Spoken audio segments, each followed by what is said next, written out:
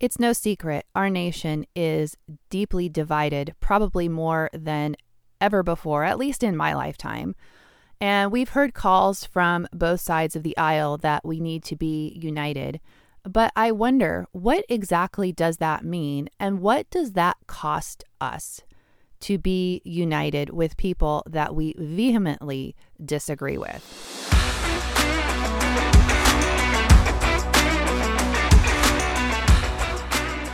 Hi, I'm Julie Barrett, and you're listening to the Womansplaining Podcast. I'm also the founder of Conservative Ladies of Washington. We are a group of like-minded ladies here in the state of Washington.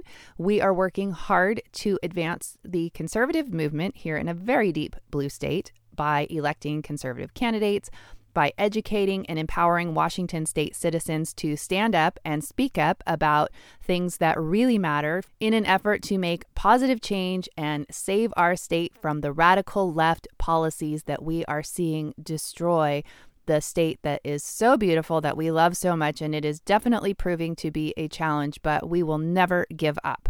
You can learn more about Conservative Ladies of Washington, the issues that we care most about, and how you can get involved at our website, conservativeladiesofwa.com. That's conservativeladiesofwa.com. And if you don't live in Washington, I've got great news. We will be expanding to a national platform later this fall, Conservative Ladies of America. So stay tuned for more details on that in the very near future. Well, today I want to talk about this idea of unity in America. We hear it from President Biden. When he did his inauguration speech, he vowed that he was going to be the uniter in chief. He was going to bring all Americans together, regardless of political party or affiliation.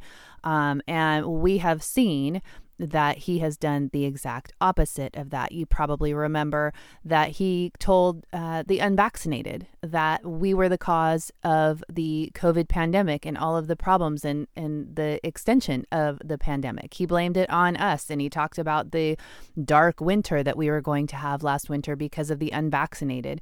And lately and recently, this week, in fact, he did a speech where he talked about the MAGA Republicans who want to destroy our democracy. The MAGA Republicans don't just threaten our personal rights and economic security. They're a threat to our very democracy. They refuse to accept the will of the people. They embrace political violence. They don't believe in democracy.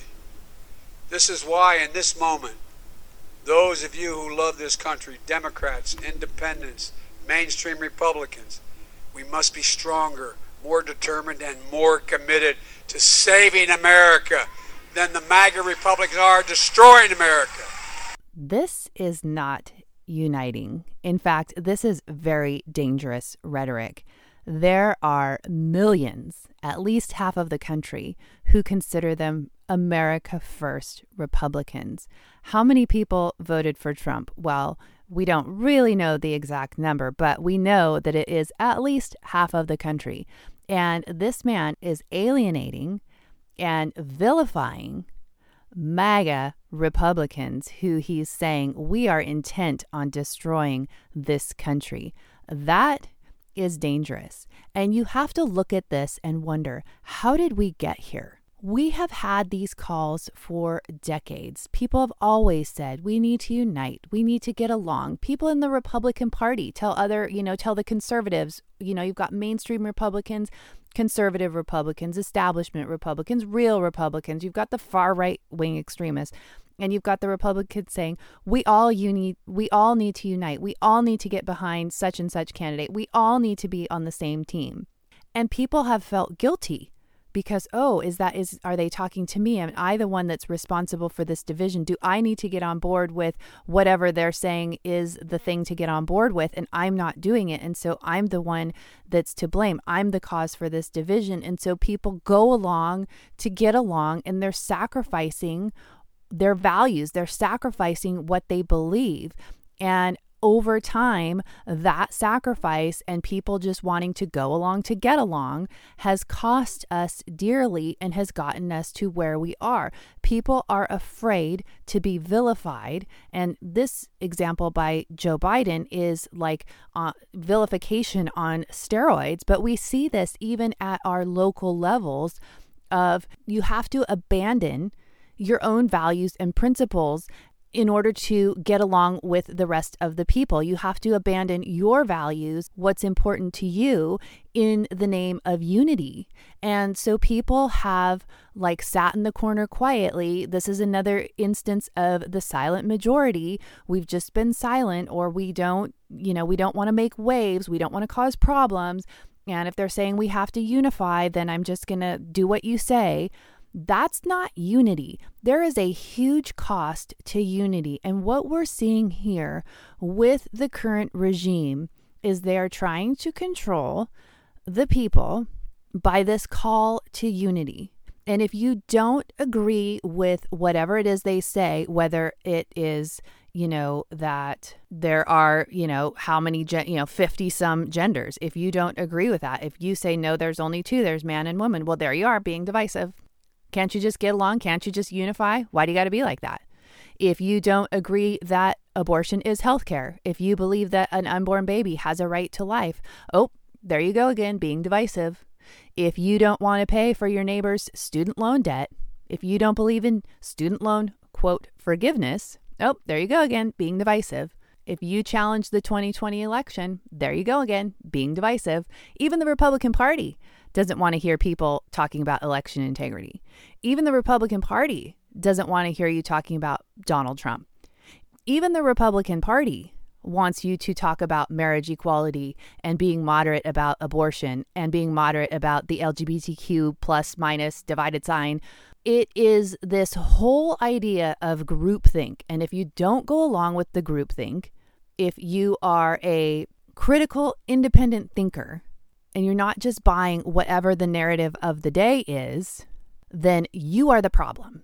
You are the divisive one. You are the one that doesn't want unity. There is a huge cost to that. I want to play you, in case you haven't heard this yet, it's been making the rounds for days, but the governor who was not elected but appointed in New York, Kathy Hochul, she basically told Republicans in New York City to GTFO and go to Florida.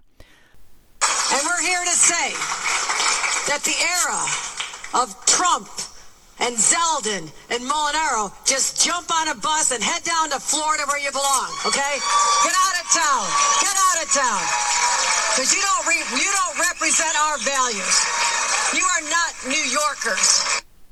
I find this completely unbelievable. And it wasn't that long ago when this kind of rhetoric would have been completely unacceptable by a state governor, by a elected leader of, Congress or the Senate.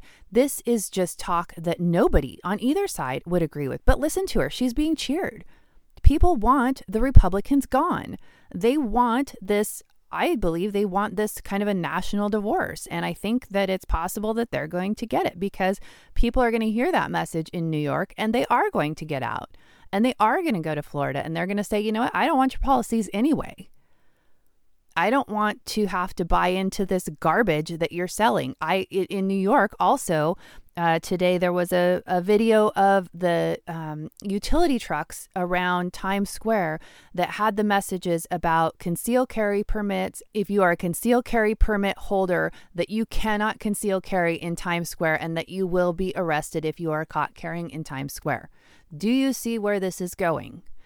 This is what's happening in blue cities. They are disarming law-abiding citizens who are legally concealed carrying, who are legally practicing the Second Amendment. And instead, they are not holding criminals accountable. We've got skyrocketing rates of gun violence in these deep blue cities. And who's going to fight back? Who's going to fight this law? You have to have somebody that's willing to do the work to fight this unconstitutional practices and policies that are going on in these blue cities. And I don't know if we have the bandwidth or if we have people that are willing to stand up for it. and fight the big fight that's going to take to overturn these crazy garbage policies. And I notice that people are tired and people are apathetic. And people don't want to be the cause of division. If you look around at just your average citizen who's maybe a mom or a dad, and they have their job or they own a business and they've got their kids and they go to church and they just want to live their American life. They want to live in peace. They want to take their vacations. They want to go to the football game on Saturday. They don't want to be dealing with what's going on in our culture and our country right now. And I get it. But I also say, if we keep just going about life and sort of turning a blind eye to the things that are going on, it's going to hit us in the face and it's going to come quickly. I get how difficult it is to see the reality of what is going on and to fight back. And it feels like a losing battle. And I don't know how to light a fire under people. I don't know how to wake people up. It seems like it's a very small number of people who really see what's going on and are willing to jump in the fray and stand up for what they value. It's a lot easier to just sit quietly and not be the divider, not let people call you a divider. And, especially in your local community, like, who wants to be that mom that is at the school board talking about the gender expansive policies that the school district is setting up? No one really wants to be that person. Okay, except me. I'll be that person. But it's uncomfortable to be that person. Like, I've never really had mom friends in my community. I've always been the person that the teachers and the staff talk about in the staff meetings. And for me, I'm okay with that. But I know a lot of people are uncomfortable with that. And I get it. And I'm not calling that, I'm not saying that's a bad thing. That is typical human behavior. That's uncomfortable, especially when you have, you want your kids to be accepted and not be made fun of. And it's hard enough for kids these days to be accepted for just being a normal kid. And they've got so many other issues to deal with that we didn't have to deal with in our day. And so I get it. I realize how important it is to hold on to this idea of normalcy. But I want to encourage you, as we hear all of this talk about division and being united, this is going to get worse. And, we've got the midterm elections coming up in November, and then the focus will turn to 2024. And there's going to be a lot of stuff involving Trump and the FBI raid. And there's going to be a lot of stuff with, I think, monkeypox is kind of the next thing. And there's always a distraction. There's always something to divide people. And I just want to encourage you to, especially if you are a person of faith, if you are a Christian, get into your Bible and read what Jesus says. Being a Christian, being a Jesus follower, does not mean going along to get along. Jesus called out sin, and we as Christians are supposed to do the same thing. We cannot just accept the world's views as our views. And we must be willing to be persecuted for our faith and persecuted for our views. It's not going to get easier. And so I encourage you to get into your Bible and have a strong group of a strong circle of friends that you can lean on for support, that you can link arms with for these days ahead, because we need to have a community where we feel loved and supported and connected, because that will be critical for us to survive what is coming ahead. And I think we are in for, if you think this feels divided, I think it's going to get much worse. And I don't say this to be discouraging or to scare you. I just say this to wake you up, so that you're not surprised and so that you can be prepared by linking arms with other people who are like-minded and have similar values to you, and by getting close to Jesus and reading your Bible and really having that firm foundation of faith. That is going to be critical for us in going forward. I mentioned a few minutes ago about that I think the next crisis is going to be monkeypox. And today, the White House came out with White House monkeypox response team announced new plans to support large LGBTQI+ events and equity interventions to reach communities at highest risk of contracting the virus. Now, here in Washington state, our governor has already talked about the emergency of monkeypox, as has King County, which is the Seattle area, and the financial resources and Department of Health resources that will be directed at this. Now, we know that monkeypox is primarily spread through gay sex. I want you to pay close attention to the fact that political leaders, the health authorities, they're not saying anything about shutting down these LGBTQ events like they did with COVID. We all just had to stay in our house. We had to stop working. We had to stop going to school. We had to stop going to church. We had to stop everything. Well, we don't see that with monkeypox. When we know exactly where it's spread, we know that these events are likely a huge cause of the spread of this, especially since, summertime is the time when they have these gay pride events, and we're seeing these drag queen events and this, drag queen shows that are going on in countries or in cities all over the country, including cities in what we would think are red states. So if you think just because you're in, say, Texas, that you are safe from this kind of activity, these behaviors, you are not. This is happening in red states. It is specifically happening in Texas. So we need to be on alert regardless of what city you live in. And if you're in a red state, especially I would say if you're in a red state, you need to be playing defense right now, and you need to be paying attention, and you need to be speaking up. But what we're seeing is that rather than shutting these events down, they are, by having a response team that's going to reach out to these communities and have a presence at these events, they're almost I see that as encouragement. So I'm going to read you a little bit of this announcement. Today, the White House National Monkeypox Response Team announced new actions the Biden-Harris administration is taking to combat the monkeypox virus outbreak and protect individuals most at risk of contracting the virus. The administration is providing additional vaccines and support to states and cities holding events that convene large groups of LGBTQI+ individuals, specifically gay, bisexual, and other men who have sex with men. The White House has also announced a new pilot to surge vaccine availability and other prevention resources to communities of color in light of recent CDC data showing the disproportionate reach of the virus among Black and Latino, gay, bisexual, and other men who have sex with men. The White House announces plans to provide additional vaccine and support to Louisiana, Georgia, and California in advance of events attracting large numbers of LGBTQI+ individuals. So it's very clear how this virus is spread. And we're even seeing here in Seattle Children's Hospital announced that they had their first child case of monkeypox. And we know that this is spread through gay and bisexual sex. And we have a child with the virus. That is extremely concerning to me. And when I see these news stories come out, I always read them, and there's really very little information. They don't disclose much about the case or how it was contracted.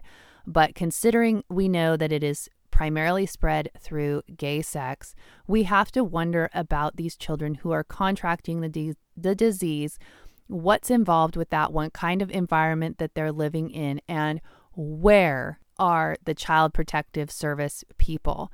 I think we all know the answer to that question, kind of a rhetorical question, really, but we are seeing that we are living in a society that promotes this immoral behavior. We are living in a society that does not value human life. We are living in a society that does not value children. We are living in a society where they hate us. The elite class, they hate us. They hate Christians. They hate conservatives. They hate our values. They hate what we stand for.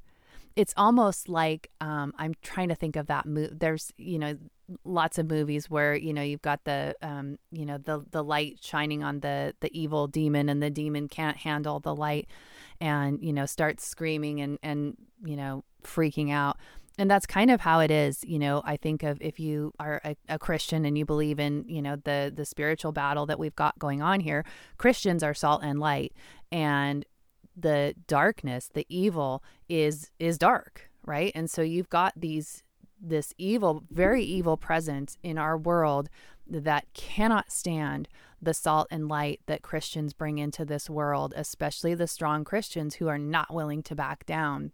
And so I say that as encouragement to you, because if they are coming hard against us, that is a sign that we are over the target and that we are doing the right thing. And this is something I really feel like this whole monkeypox thing is going to be the next big crisis. I don't know yet what they're going to do with it, but I think they are going in a similar direction of COVID and using this, no good crisis goes to waste. So I know that they're planning to use this in some way against Republicans, against conservatives, against anyone that doesn't agree with them. And as we're sitting here in an election year, just a couple months out from election, I think that this is not surprising, and we should be on guard and on alert for whatever could potentially be coming our way.